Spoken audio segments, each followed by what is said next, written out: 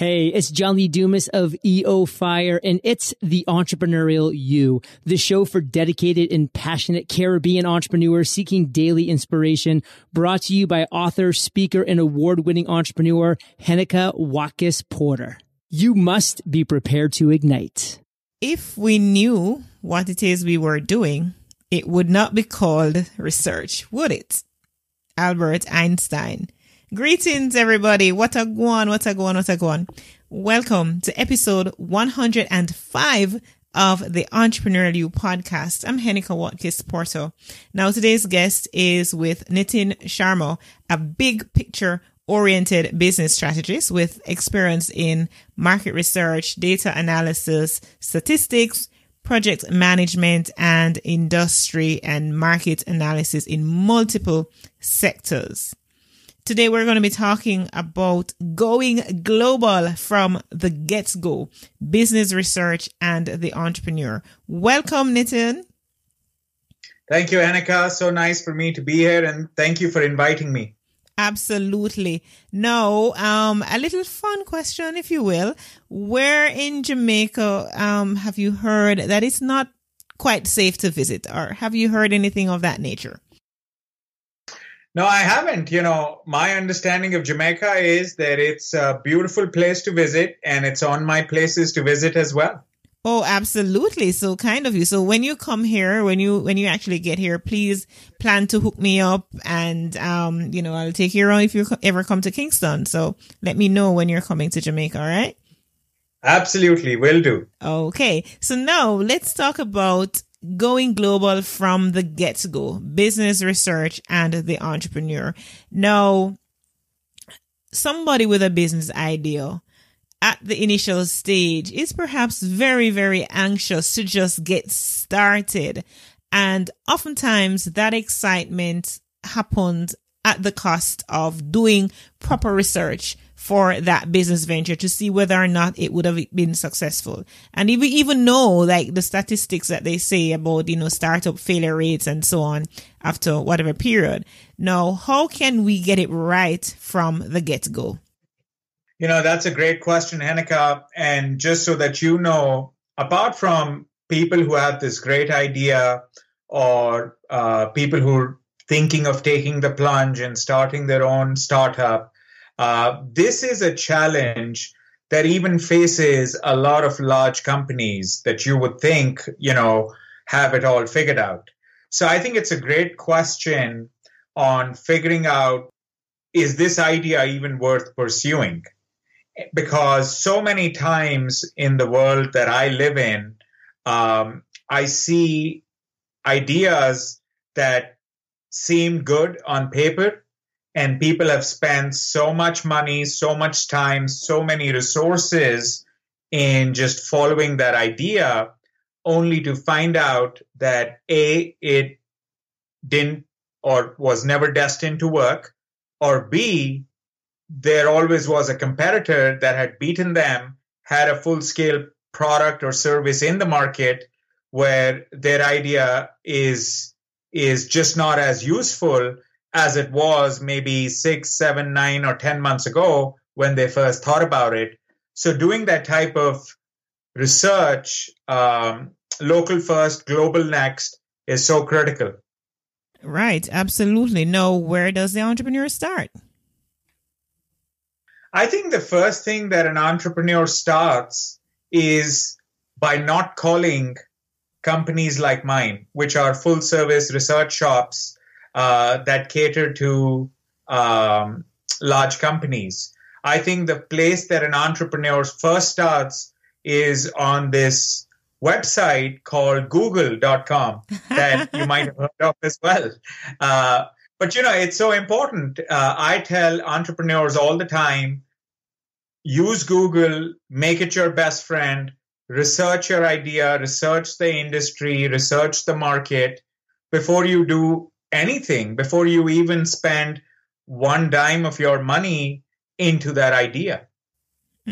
So, you mentioned going on Google. We know that once you get on the internet, it can lead you into like a rabbit hole, a black hole, as it were, because you go for one thing and you end up spending hours on the internet. Before you know it, you're there and you never even got to the information that you were actually looking for. Now, how can, a startup, be guided? What are we looking for when we go to Google? What are some of the effective ways that we can actually use Google, leverage it to research and get the answers that we're seeking? And, what are we looking for?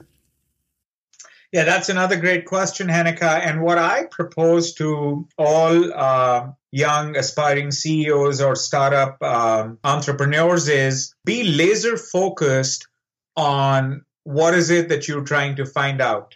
So, for example, if you have this great idea about a new service or a product, be focused on what is it that you want to find out. For example, a question that I would have is, what's your competitive landscape like for this idea? Is anybody else doing it? So maybe that's the first thing you need to research.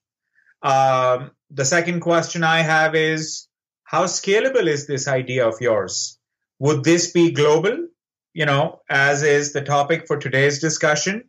Or would it be serving a very niche local market? And niche and local is not bad. You just need to know what you're going to be doing and where would the focus of your idea or service should be. And then the third thing is the economics of it. How much do you think this would be priced at? How much do you think your new idea, your product, your new service, how much would you be able to sell it for? And again, if there is competition out there, how much are they selling it for? So, to answer your question, it's almost like before you even get on Google, maybe the first step is make a checklist of the first 5 or 10 questions that you need to answer for yourself before you start writing checks and spending your time and money on that idea. If your idea is to start a fashion business, perhaps you want to go on Amazon, for example, and just to look at maybe the top 5 sellers, where is it being sold and the price point that is there, things like those. So Google, Amazon, for example, is a great place to start for the product if you have a product idea. Another thing I like to suggest as well is answerthepublic.com. As you're talking about, I don't know if you use that as well, Nitin. Answerthepublic.com, where you pretty much on any subject matter that you want to find out, you can put that in right there and it gives you a myriad of questions that are being asked on Google. So it links to those questions. And so you know exactly what people are asking. You know exactly how many people are interested in that topic, that product, that service kind of a thing. So as you're saying that, I just thought I'll share that as well as a guide, in just a practical way in which we can find answers to our questions. Now, you've said some interesting things so far. Now, in terms of primary versus secondary data, let's look a bit on that. How can we use data effectively to guide the research process, and what type of data we should be using? The way to answer that question, Hanneke, about primary or secondary, I look at these as tactic. Primary data is a tactic that will give you a certain type of insights. Secondary data is another tactic. And I'll answer that question, but let me just preface it by saying all business owners or CEOs or entrepreneurs, rather than looking at tactics, they need to be more strategic in their thinking. And what I mean by that is, they need to figure out what are the key things that they need to get answered before they deploy any kind of tactic. Because a tactic is a tactic. It'll only give you, a very limited solution to what you're trying to get at. So, for example, you're this entrepreneur, you've got this crazy idea that's keeping you up at night. Well, go to Google, figure out, answers to some of your questions. And then as you still have more questions, or what I like to tell my clients is, don't expect just one research activity to completely take away your confusion, but expect one research activity to elevate your confusion to the next level. When you're on Google and you've gotten some answers, basically what you've done at Google is you've done the secondary data part, right? Right. You've gotten the information that's already there and you've done your research. The best way to understand primary research is, let's say you've done some research on Google, talk to some friends, talk to some people that you know, talk to people at work, talk to people in the family, friends, present your idea to them and get a sense of, what they think about it. A lot of times you can get some good counters to or problems that you haven't thought about from there, and then take it a step further, figure out who would be a good market for your business or your product or idea, and then seek out people that match that profile. I'll give you an example of this. One of the businesses or startups that I was consulting with on a pro bono basis, they had this new idea for a music service that would do a lot of cool things and would not be as expensive as some of the other services out there. And they had spent a lot of time talking to friends and family, and they had spent time doing the secondary data analysis part or just getting on Google, looking at, different competitors. And then I encouraged them to figure out who that service would be most interesting to. And they figured out that it would basically be young people, 18 to 25. And so then I encouraged them to seek out the younger demographic and just engage with them, present your idea to them and get a sense of, would this work? Would they pay for it? Would they get, their legal guardians to pay for it? If they don't have a lot of money, and how much would they be able to afford? And as this company was doing all that research, they figured out that, their target audience would not be able to afford their service. Had they not done that research, then perhaps would have wasted some money, right? Money that they can actually use elsewhere. Yeah. And, the funny thing is there's another part to this story. In the discussions that they were having with this younger demographic, and in a couple of those discussions, the legal guardians or the parents were also sitting in. And parents started jumping at that idea. People who were 40, 50 plus really liked that idea because they were like, oh, this is a level of service I don't get anywhere else. And I would gladly pay the money you're asking for this. So now guess what? In that initial primary research, the market focus changed completely. So now they have a market where not only is the market interested in their new service, but the market can actually pay for that service. And a bonus was the market was willing to pay 50% higher than what these guys were thinking. We have done, as a startup, we have looked at going to Google and, Amazon and all these other sources, answer the public and so on. And yes, this is a go and we're getting all the information that we need to start, the young entrepreneur is getting all that information and business is solid, business is growing. At what point your company, I want you to talk to us about your company. Just tell us the name of it, what it is that you're doing and at what stage of the process, the entrepreneurial journey, will an entrepreneur come to you for your services?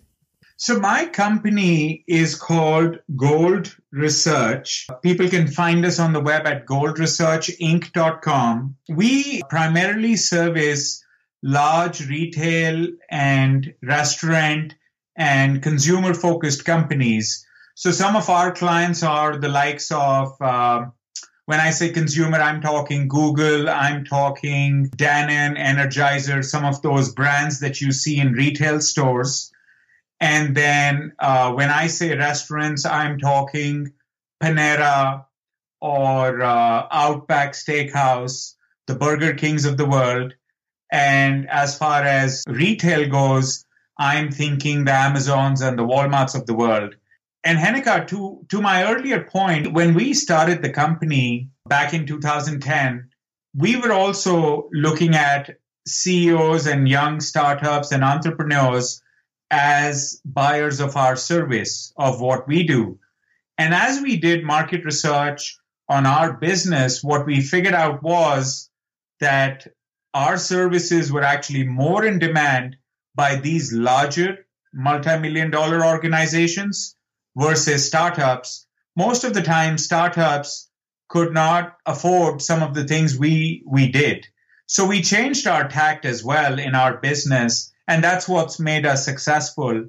But even now, we do a lot of pro bono consulting to startups and CEOs, where every month I and my team are devoting our time to guiding new startups in how they can grow their business. And once they've grown it to, our bottom line is around 50 million or less, or 50 million or more, then we'll be happy to take them on as paying clients. But before then, they don't need to pay us. We just select and handpick the companies we want to work with, and we help them with their market research for free. Absolutely incredible. Now, what are the criteria for some startup to be a part of that? What we look at is really how innovative the idea is. Is it something that will be scalable? Is it something that will grow? And what markets are they focused on? And we go about it in two ways. Some are businesses that we have a lot of knowledge about in the industry. So, with those, we take those startups on as a client where we either take an equity share in their companies or we bill them at a future time where they agree to, paying us for our services if their financial goals are met. Or, there are startups where we have no idea about the business, but we can still help them from just guiding them on how to go about their market research.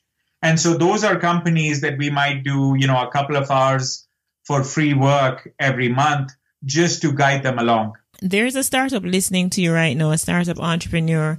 Talk to that one person about the importance of doing research. We're just going to reiterating what was said before, the importance of doing market research before venturing on that business idea that is, so exciting and seems so feasible and so profitable at the ideation stage. My consulting and expertise and advice to that business owner would be research your market, talk to others that have taken the plunge like you. And if you're absolutely convinced, you've done the secondary research on Google, you've spoken with friends and family, and you've also gone that extra mile and you've spoken informally with prospective buyers, even before you incorporate, the last thing I would recommend is hire a market researcher.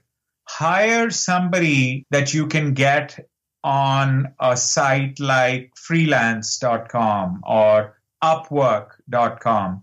There are a lot of qualified market research specialists on that site that you can hire for as inexpensively, and the idea with that is spend that money in really doing more formal research, whether it's through surveys or focus groups. Hire an expert that can work with you on your budget, but really, really wet out your business plan. What is the scope of your market? How much would you be able to sell your product or service for? What would the scalability look like every year? Map all of that out even before you start thinking about where do I incorporate or how do I build this? Because a lot of times, if you think of this as a domino, right, where you're knocking one thing down at a time and small gains build up for larger, bigger gains, where if you've got all the answers, you'll get more and more excited, but now you'll also have the data to back up your idea. And, if you need any equity or investments, those are also the pieces of research that a potential investor will ask you for. So it'll also come in handy, if you seek external funding. Nitin, Sharma, it's been such a pleasure talking with you about business research and the importance of it for the startup entrepreneur. At this point, we're going to ask you to share your contact information where our peak performers can find you, but not just your personal information, but perhaps your company information as well, so that our entrepreneurs listening in can reach out to you. I would encourage people to look at us online at www.goldresearchinc.com. So all one word, goldresearchinc.com. On our site, you will see a lot of useful content about market research, and you'll also see our office information where you can send us your queries, and we'll be happy to respond to them. Absolutely. Thank you so much, Nitin. It has indeed been a pleasure of mine to host you on the Entrepreneurial You podcast. Thank you so much, Hanika. It's always a pleasure. And hopefully what we've discussed will be of value and will be able to help some of your listeners. I have no doubt it is. So that's Nitin Sharma. He is a business strategist with experience in market research, data analysis, statistics, and more across multiple sectors. I want to thank you, my peak performers, for tuning into this episode with Nitin Sharma. I look forward to connecting with you next week. In the meantime, here's some information that can change your life for the best. LeaderCast, the largest one-day leadership event in the world, is happening at the Knutsford Court Hotel in Kingston on May 10. Now, LeaderCast Kingston will bring experts such as Gail King and Andy Stanley to help attendees, to help you master the art and science of developing and leading healthy teams. Now, the theme for LeaderCast this year is leading healthy teams. Now, get your tickets for 20% off. Visit HenikaWatkisporter.com to book your spot now. So last year, May, we had LeaderCast Kingston for the first time, and in October, we had LeaderCast Women. Now it's time again for LeaderCast Kingston. So hurry up and go book your ticket at HenikaWatkisporter.com. Remember, you were born to win, but to be a winner, you must plan to win, prepare to win, and expect to win. What good?